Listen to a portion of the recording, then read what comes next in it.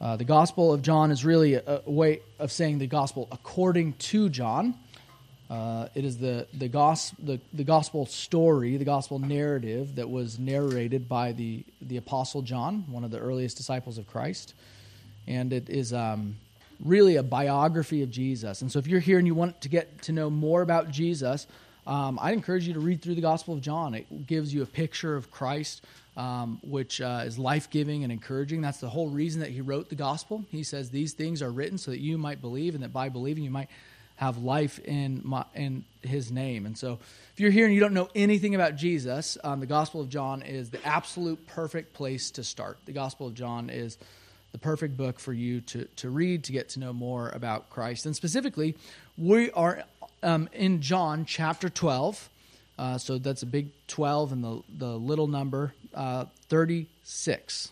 Little number 36. And this is kind of a summary passage. He's kind of summarizing a lot of what Jesus has already said so far in the first half of the gospel before he turns the table, and he kind of gives us a little bit more instruction and knowledge for how Christians are supposed to live their lives. And so if you're here this morning and you don't know anything else about the Gospel of John, this is probably the best Sunday you could have come, because this summarizes what the gospel in large part is all about. So if you guys won't mind looking with me, Gospel of John, chapter 12, verse 36, it says this: "When Jesus had said these things, he departed and hid himself from them.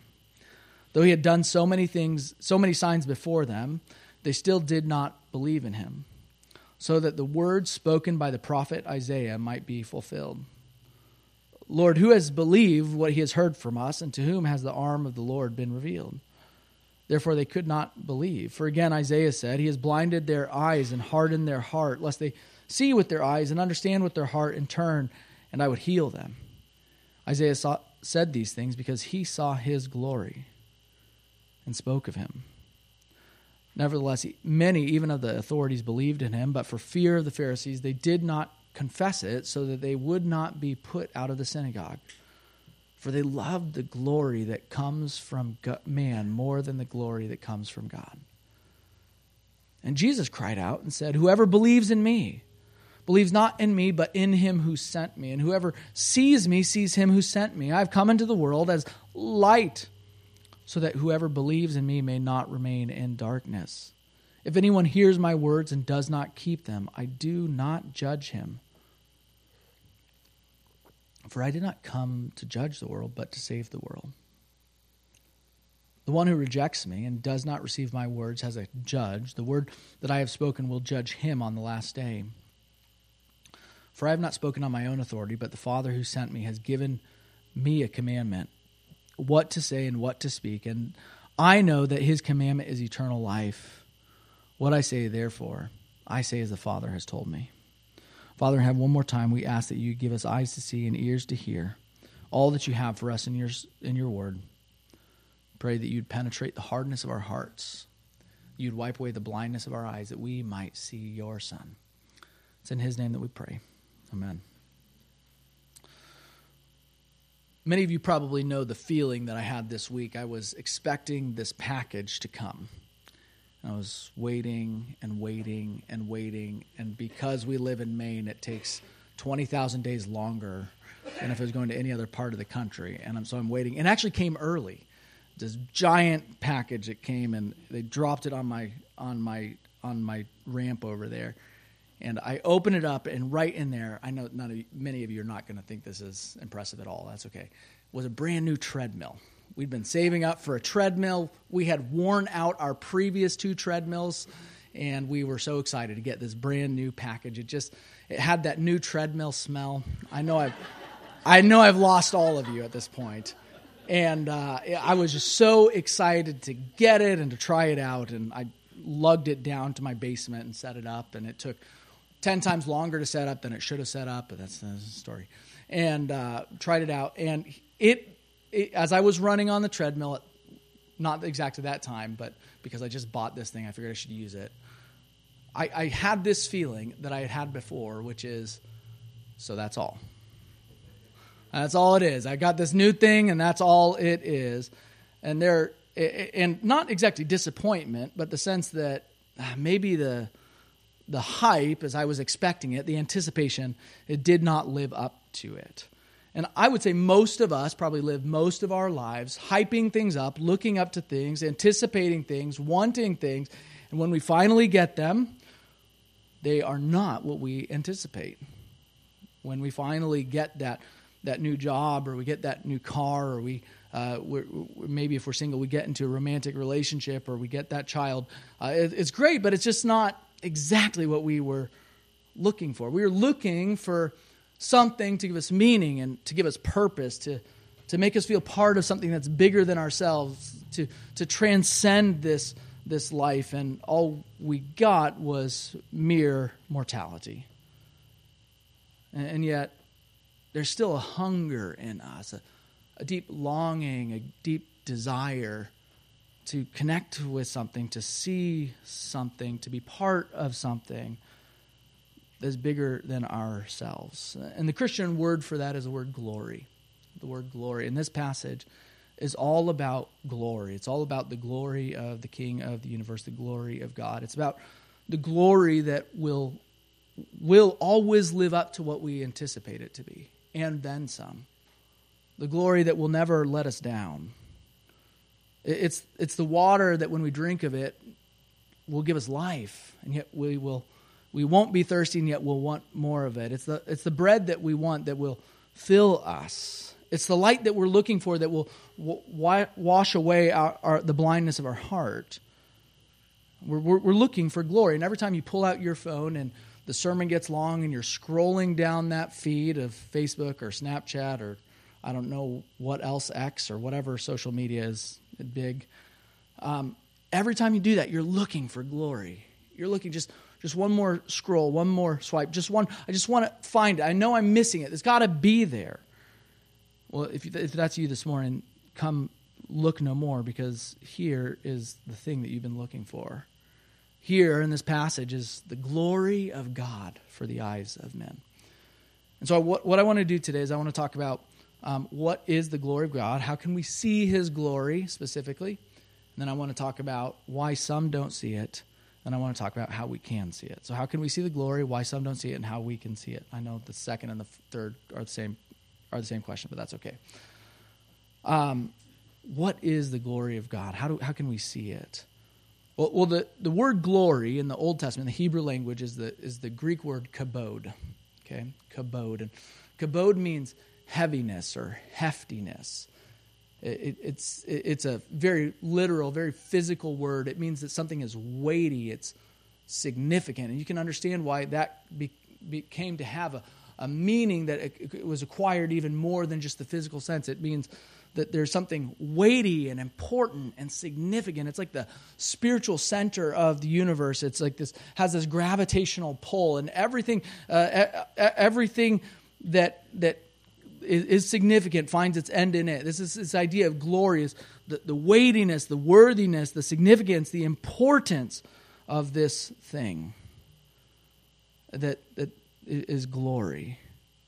And God tells us in His Word that Isaiah saw His glory. You guys know how stunning a statement verse 41 is? Isaiah saw His glory. When did Isaiah see His glory? Well, this passage in the New Testament cites two passages from the Old Testament. So the Gospel of John, the author John, read the Old Testament well, and one of his favorite books in the Old Testament was a book by a guy named Isaiah. And Isaiah, he tells us two passages from the book of Isaiah. He references them here that talk about the glory of God. And I'm going to do the second one first. In Isaiah chapter 6, and we read this just a minute ago, Isaiah gets this vision of the glory of God. That he is praying, and he gets this vision of God, and he gets taken up into the throne room. And he sees in the center of the throne room the one who's on the throne, and he sees around him these angels. And they're flapping, and they're giant, and they're ginormous, and they have they have wings that are covering their eyes, and wings that are flapping, and wings that are covering their feet. And they are flying all around the throne for all eternity, crying out, "Holy, holy, holy is the Lord God Almighty. The whole earth is full of His glory." And Isaiah gets this sense, and front of such grandeur, in front of such majesty, that he is unworthy. That is the supreme center of significance and worthiness and holiness in the entire universe, and he shouldn't be there. And he says, "Woe is me, for I am a man of unclean lips, and I come from a people of unclean lips." And he grieves because he knows that such an unworthy person should not be in the presence of someone who is so worthy. Such a defiled person shouldn't be in the presence of someone who's so pure. And then God sends an angel, and an angel touches him with some of the coals from the altar and says, "Your sins are atoned for. That I've forgiven you. I've taken your sins, and I've removed them from you as far as the east is from the west. That even though you are not blameless, I will treat you as blameless. Even though you are impure, I will treat you as pure. Even though you are a covenant breaker, I will treat you as covenant keeper." And then Isaiah says, or the Lord says, "Who will go?" And Isaiah says, "Who will tell the world about my glory?" And Isaiah says, "Send me." And God says, "Okay, I'll send you, and I'll send you out." And we see this reference in verse 40. It's Isaiah 6:10. It says, "He has blinded their eyes and hardened their hearts, lest they see with their eyes and understand with their heart and turn, and I would heal them." And that's the end of that passage. That God is sending Isaiah to preach the gospel of salvation. He's sending to preach to them how they might turn and be healed. And that's the first vision of the glory of God that Isaiah sees. The second is from Isaiah 53. The second is from Isaiah 53. And we read this also a minute ago. It's a story of the suffering servant. It's a story of the man who was plain spoken and who had no form or majesty that we should look at him. In Isaiah 53, this is in your bulletins, in the responsive reading, says this: "Who has believed what he heard from us?" You'll see that's quoted in verse 38 in John. "Who has believed what he has heard from us, and to whom has the arm of the Lord been revealed? For he grew up before him like a young plant and like a root out of dry ground. He had no form or majesty that we should look at him, and no beauty that we should desire him. He was despised and rejected by men, a man of sorrows and acquainted with grief, and as one from whom men hide their faces. He was despised, and we esteemed him not. Surely he has borne our griefs and carried our sorrows, yet we esteemed him stricken, smitten by God, and afflicted. But he was pierced for our transgressions. He was crushed for our iniquities. Upon him was the chastisement that brought us peace. And with his wounds we are healed. All we like sheep have gone astray. We have turned every one to his own way. And the Lord has laid on him the iniquity of us all." This song is about what's called the suffering servant. It's the one who takes on the punishment for the sins of the people. The one who the Lord is pleased to crush so that he can forgive others. It's the one who takes on the sins of the people of God. It says that he was smitten by God and afflicted. And John's point when he says Isaiah saw his glory is to say those are not two different things. The throne room of God and the glory of God and how God forgives us so that we can see his glory, that's not different than the story of the suffering servant. The glory is the same. That the glory of the one on the throne is the glory of the suffering servant. See, it's not just that the suffering servant comes and bears our sins. It's that God himself becomes the suffering servant. That God himself, the Son, takes on our sins, takes on our chastisement. That the Son himself takes our punishment. He takes our penalty. He stands in our place. Isaiah could be forgiven because the servant was not. Isaiah could be justified because the servant was condemned. Isaiah could be brought in because the servant was cast out. Isaiah could be healed because the servant was crushed. Isaiah could have peace with God because the servant had hostility from God. See, we are the ones who turned. We turned away from God, and yet the Lord turned away his own Son so that he could bring us to himself. This is the glory of God. When John says they loved the glory that comes from man more than the glory that comes from God, what is the glory that comes from God? The glory that comes from God is the servant who suffers, who is the king. It's the king who comes down from his throne and hangs on the gallows. It's the king himself who takes on our penalty, our sin, our chastisement, so that you and I could be released and forgiven. If you are looking for the center of worth and significance, the deepest pit of meaning that you can find, the most worthy, the most important, the most significant act that has ever happened, it's when the king himself becomes a slave. It's when that slave suffers for you and me. And Jesus is very clear, that's me. It's not just like a religious image. It's not just out there. It's not just theory. But Jesus says, that is me. I'm the one who was sent. I am the suffering servant. I am the one who is on the throne. That's me. He says, whoever believes in me believes not in me, but in him who sent me. And whoever sees me, remember, this is the vision of Isaiah. He sees the king on his throne. And Jesus says, that if you're looking at me right now, if you see me right now, you see the king on his throne. You see the suffering servant. So I came into the world as light to shine in the darkness. I came so that if you are in darkness, you might have light. So that if you are blind, you might see. He says, I did not come to judge the world, but to save the world. And you ask, well, why would Jesus do this? He says, for I have not spoken on my own authority, but the Father who sent me has himself given me a commandment. The Father told me to. I went because I was sent. I do because I was told what to say and what to speak, and I know that his commandment, what the Father has sent me to do, to die for your sins, is eternal life. What I say, therefore, I say as the Father has told me. Think about this, dear friends, that the God of the universe has decided. The God of the universe has decided that he's going to display his majesty and his grandeur and his glory and his honor and his worth and his significance. Not with gold and silver and shiny stones. Not with glitz and glamour. Not by winning some award. But the God of all eternity shows his glory in rusty nails and splintered wood. If you're looking for the glory of God, if you are looking to see the most important, the most significant thing in the universe, this is it. This idea that God himself would come down from his throne and serve us by dying for us. What greater glory could there be than that?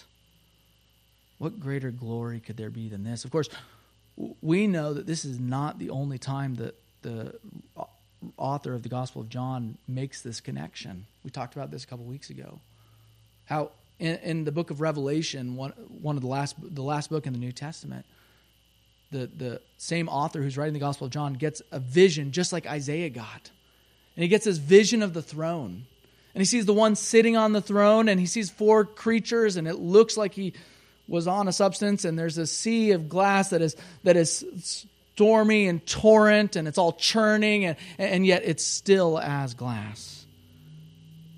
And he hears the angels crying out, and 24 elders, and they're crying out from eternity to eternity. Worthy is the one who sits on the throne. But the one on the throne has a seal, and the gospel writer weeps. John weeps because no one is worthy to open the seal, and an angel lifts up his head. It says, there is one to open the seal. The Lion of the tribe of Judah. And he looks and he expects to see a brave warrior, a mighty king, a strong conqueror. And what does he see? A lamb that is standing as though it had been slain. A sacrificial lamb bearing the scars of the crucifixion, who nevertheless still stands. What more important, what more significant, what more glorious thing could there be than the king who reigns from the cross? Than the shepherd who gives up his life for the sheep? And you know that's true. Don't you know that in your deepest being? That there's no stories that are more powerful. There's no tale that is more wonderful than when somebody dies for another. Have you ever thought about how important it is that in all the best stories, that at the center of the story, at the crisis moment of the story, at the peak and the climax of the story is when the hero gives up his life and enters into death? This is why Harry Potter had to die. It is. There would not be a story if he didn't have to die. Sorry, spoiler alert. Sorry. I still haven't read the books. This is why Aslan got on the stone table. This is why Gandalf fell in fighting the Balrog. This is why Aragorn enters into the mountain where the ghost in the Shadowland is. This is why Frodo has to die and lose himself and enter into Mount Doom, not so that he could enjoy his homeland, but so that others could. The most important, the most worthy, the most glorious things in this life point to this reality, that the king would come down from his throne and serve us by dying for us, that the shepherd would give up his life to save the sheep, that the glory of God would shine in the death of God. And Jesus is standing in front of all these people, and he's doing these signs, and he's been ministering to them for years. He's been trying to tell them, that's me. That's me. I am the Son of Man. I am the living water. I am the bread of life. I am the light of the world. That's me. And they won't see it. They won't behold it. They won't receive it. Why not? Jesus himself acknowledges this. He says, the one who rejects me and does not receive my words. There are those who reject Jesus and do not receive his words. The question is, why? How could they not want to see him? How could they not want to behold him? How could they not love him?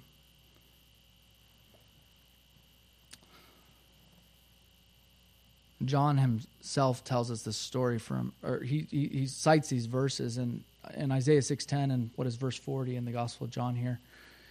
It says, he has blinded their eyes and hardened their heart. Part of the reason that the blind don't see and that their hearts don't beat with eternal life is because God has blinded their eyes. That seems cruel, but let me explain how God does that. He preaches the gospel to them and they harden their hearts to it. See, Isaiah was sent to preach the good news of salvation, to tell them that if they would see with their eyes and understand with their heart and turn, that he would heal them. And yet, when that life-giving message was right in front of them, rather than seeing the glory of God, rather than receiving it, their hearts hardened to it. To my knowledge, every time we're told in Scripture that God hardens the heart of somebody, it's always by preaching the gospel to them. If you go back even to Pharaoh in the book of Exodus, God is trying to give Pharaoh an off-ramp, and Pharaoh can't help it. He just hardens his heart when he hears the gospel. The commentator Matthew Henry, who was a commentator several hundred years ago, had a great saying. He said, the same sun that melts the ice bakes the clay. He also said, the same sun that makes flowers fragrant makes manure smell. The same gospel that is preached, that some see and receive and behold and love and they turn and they're healed, is the gospel that many blind their own eyes and they harden their heart and they reject him. Why? Why is that? Why is it that some people, rather than receiving the gospel of the glory of God, would reject it. Well, John's very clear. Verse 42. It says, nevertheless, many even of the authorities believed in him, but for fear of the Pharisees, they did not confess it so that they would not be put out of the synagogue. See, the synagogue was the center of their social world, center of their social universe, of all their relationships, their community. And many believed, but they didn't follow through with their belief. In other words, their belief didn't produce confession. It didn't produce fruit. In other words, they had mental assent, but they did not cast their lot in with Jesus because they were afraid. They were fearful. And all the time, you and I reject the gospel, and others do too, because we are afraid of the loss. We're afraid that if we receive the gospel and all of its implications, that means that we will not have a leg to stand on. That means that if we're afraid of sharing the gospel because we're afraid of the ways it might alienate others. We're afraid of being thought of as one of those Christians. We're afraid of if I become a Christian, that means that there's going to be responsibility and obligation that I'm going to have to die to myself, and I would be here to vindicate all of those fears and say yes to become a Christian, to follow Jesus every single time requires dying to yourself.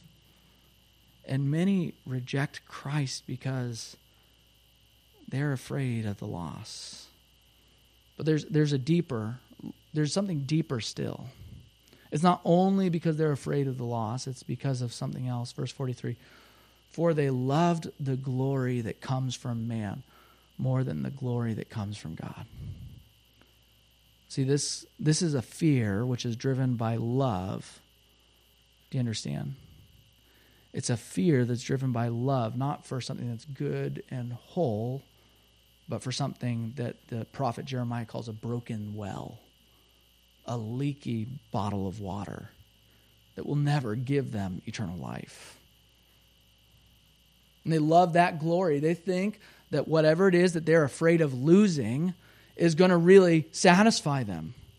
That their family is going to satisfy them, and their relationships and their careers, and they're afraid that if they lose that thing, then they will not have true life.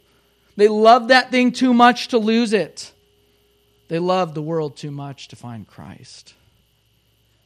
And of course, the sad irony is that those things that we love, maybe even good things, will never be able to finally fulfill us. They'll never be able to satisfy us. The shiny things of this world are not true gold. They're false gold. The prophet Jeremiah pointed this out. He said, my people have committed two evils.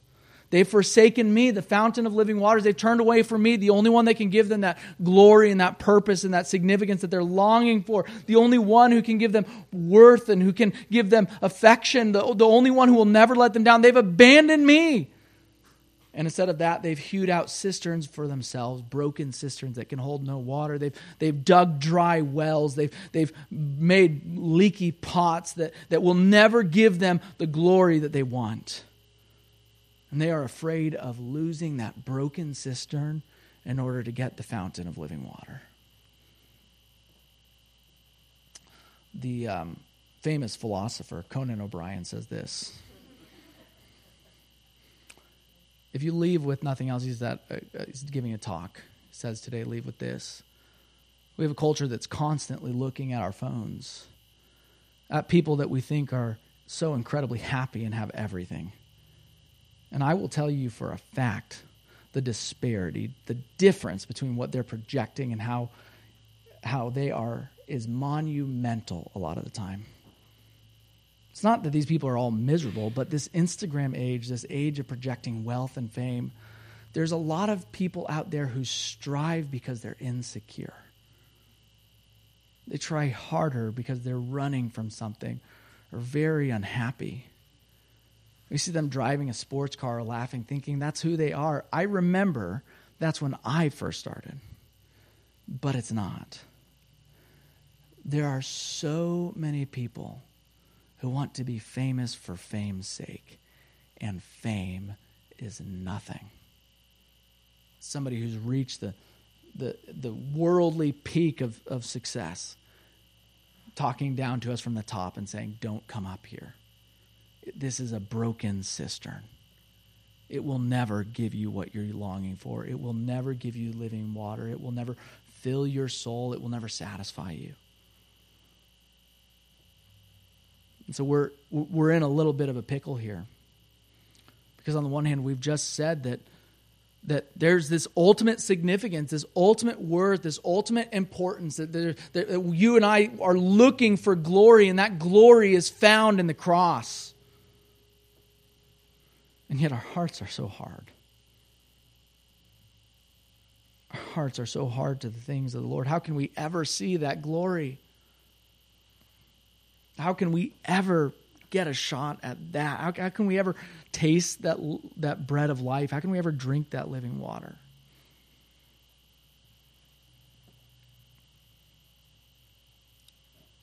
Mercifully and thankfully, we believe in a Savior who gives sight to the blind. We believe in a Savior who gives sight to the blind.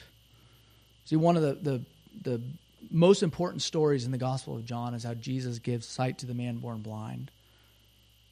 And the disciples all say, why is this man blind? Is it his parents' fault, or is it his fault? And Jesus says, it's for the glory of God. And Jesus heals his eyes. He spits into the dirt, and he puts that spit onto his eyes, and he sends him to go wash in a pool, and he comes back and he can see.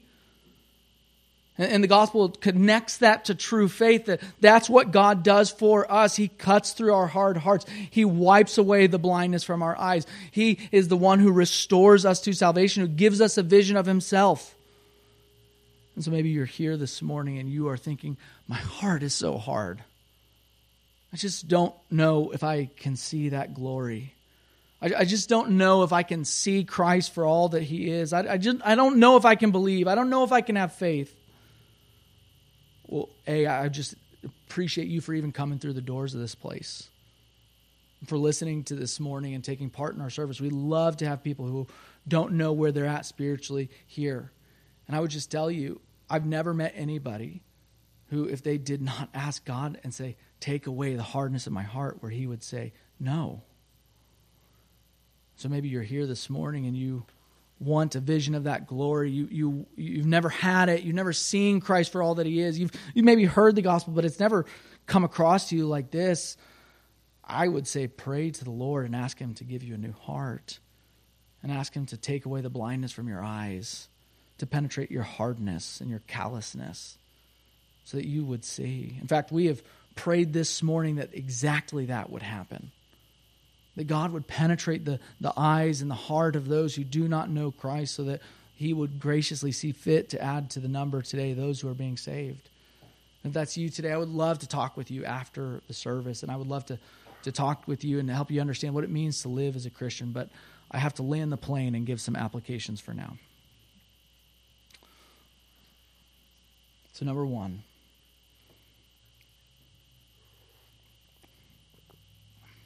love true glory. Love true glory. Another way to say this is to be on guard for false glory. To quote Gandalf, all that glitters is not gold.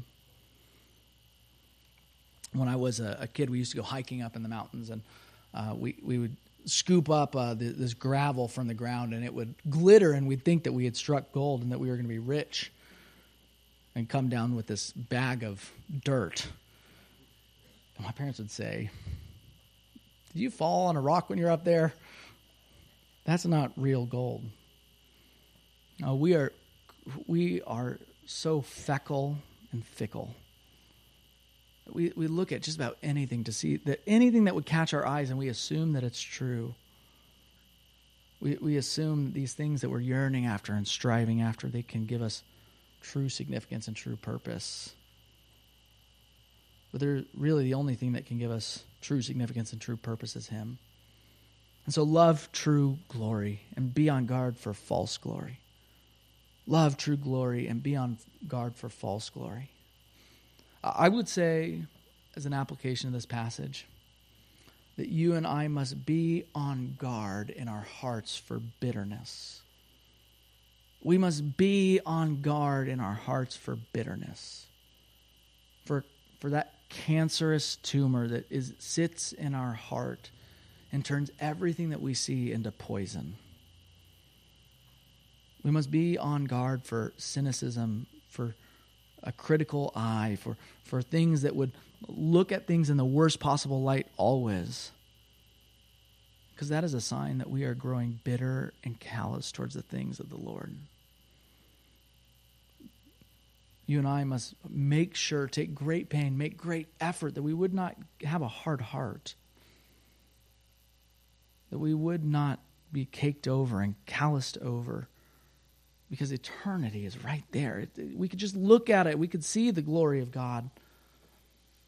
We must be on guard for bitterness in our heart. Number 3. When the cost of the gospel weighs us down, we must not lose sight of the gain. We must not lose sight of the gain. So often you and I are like the people, the authorities in this passage. We are afraid of the loss. We're afraid of the loss of losing our connections and our relationships. And so instead of giving up our leaky pots, we try to put duct tape around it so it doesn't leak anymore. And yet it still will leak. And we're so afraid to let go of those leaky pots. We're so afraid to abandon that dry well because we're so afraid of the loss.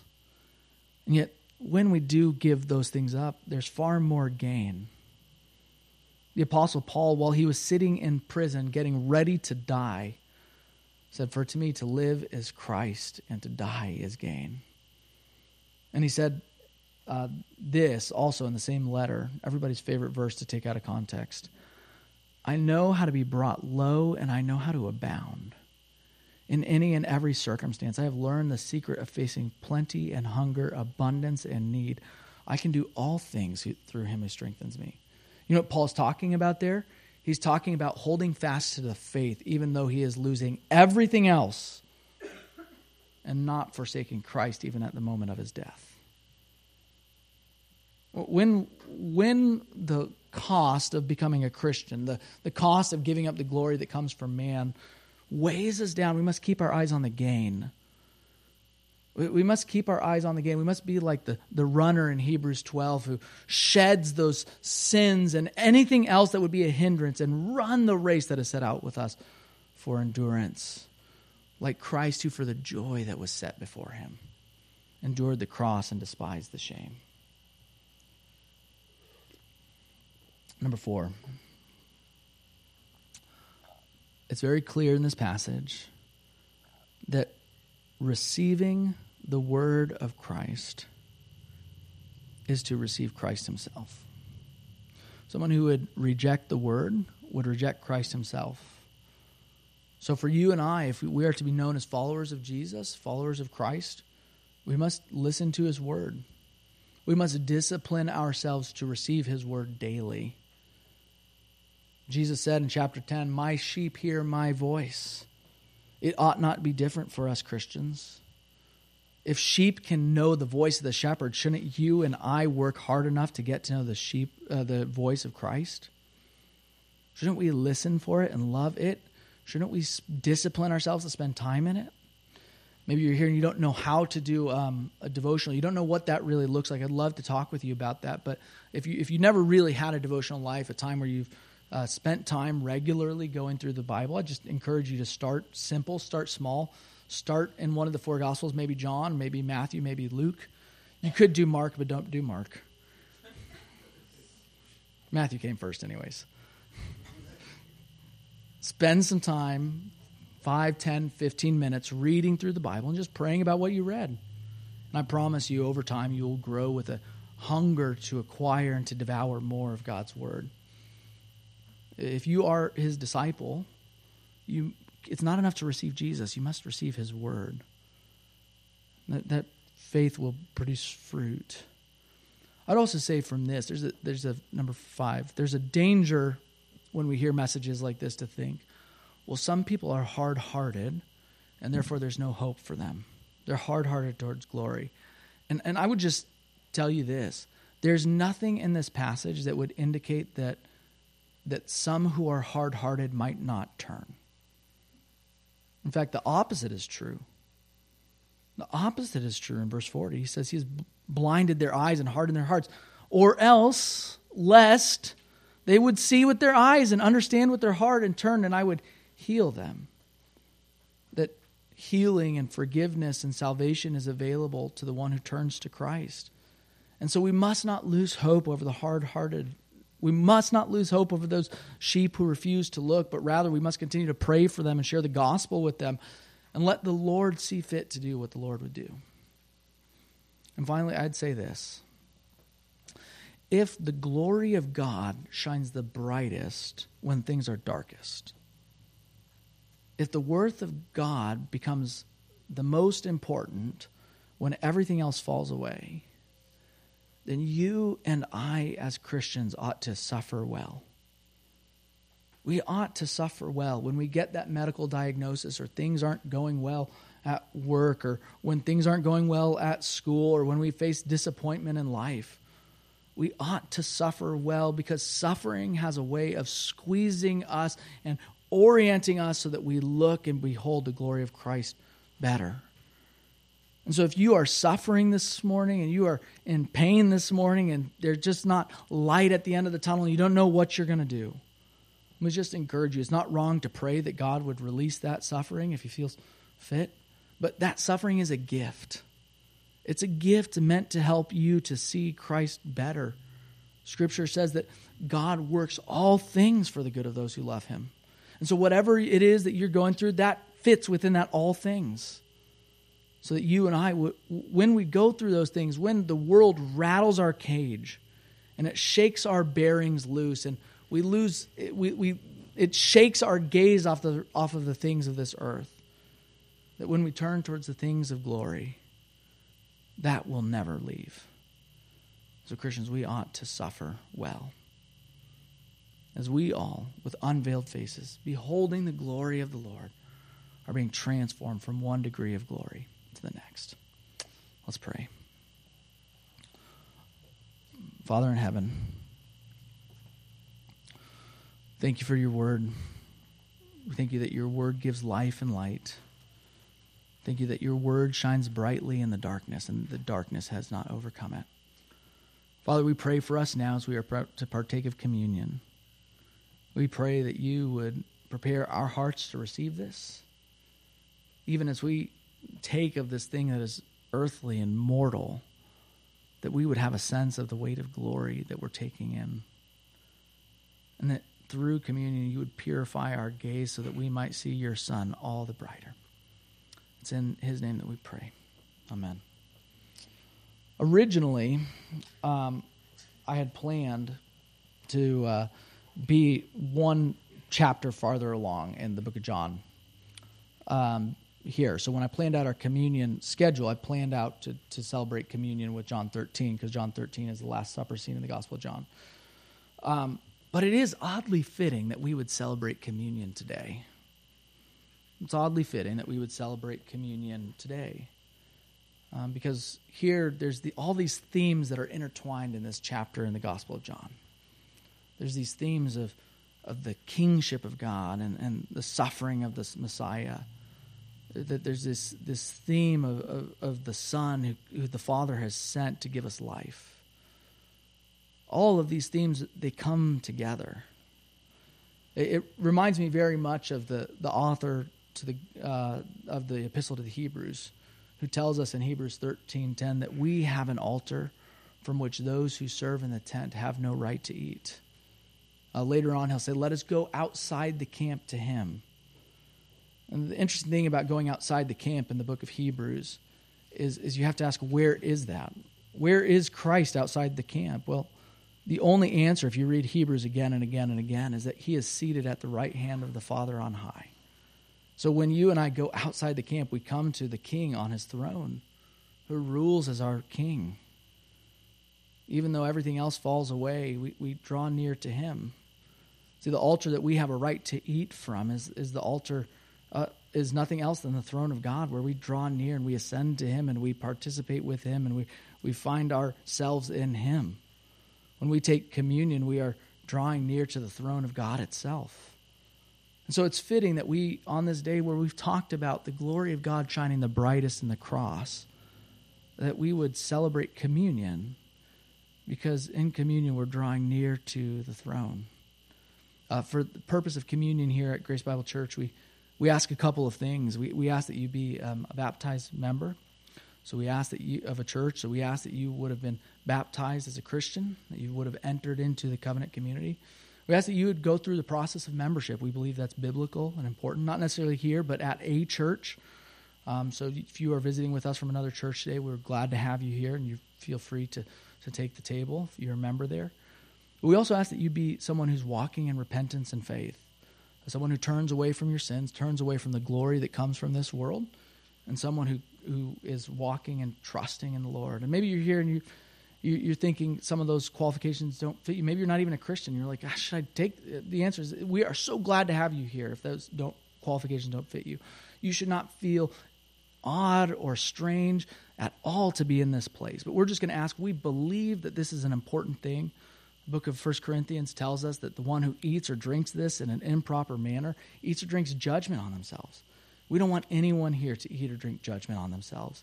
So we're going to ask, we are so happy to have you here to be able to witness this celebration of the Lord's table. We're just going to ask that you respect our process here, and we are so happy to be here. I would love to talk with any of you about what that looks like. Now, the way this will look is, in just a second, I'm going to pray, and then I'm going to ask the elders to come forward, and they'll take the elements, and they'll distribute them, the bread first, and then also the cup. And then when everyone has had the bread, then we'll take the bread together, and when everyone's had the cup, we'll take the cup together. But right now I'm going to pray, and in this time of prayer, I'm going to leave a moment of silence. If there's any of you feel like you need to bring something before the Lord, that would be a wonderful time to do that. But let's draw near to the Lord in prayer. Father in heaven, we come before you as the one who's seated on the throne, the one around whom angels fly and sing to one another from all eternity. Holy, holy, holy is the Lord God Almighty. The whole earth is full of his glory. Father, we come before you and we draw near to you as the King on the throne. And like Isaiah, we are struck to the core because we ought not be here. By all natural rights, by all reason and rationality, we do not belong. And yet your Son has seen fit to purify us and to cleanse us.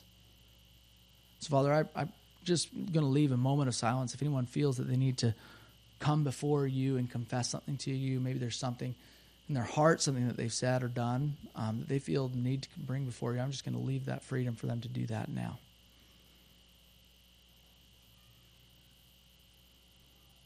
Father, we thank you that your word says that if we confess our sins, you are faithful and just to forgive us our sins and to cleanse us from all unrighteousness.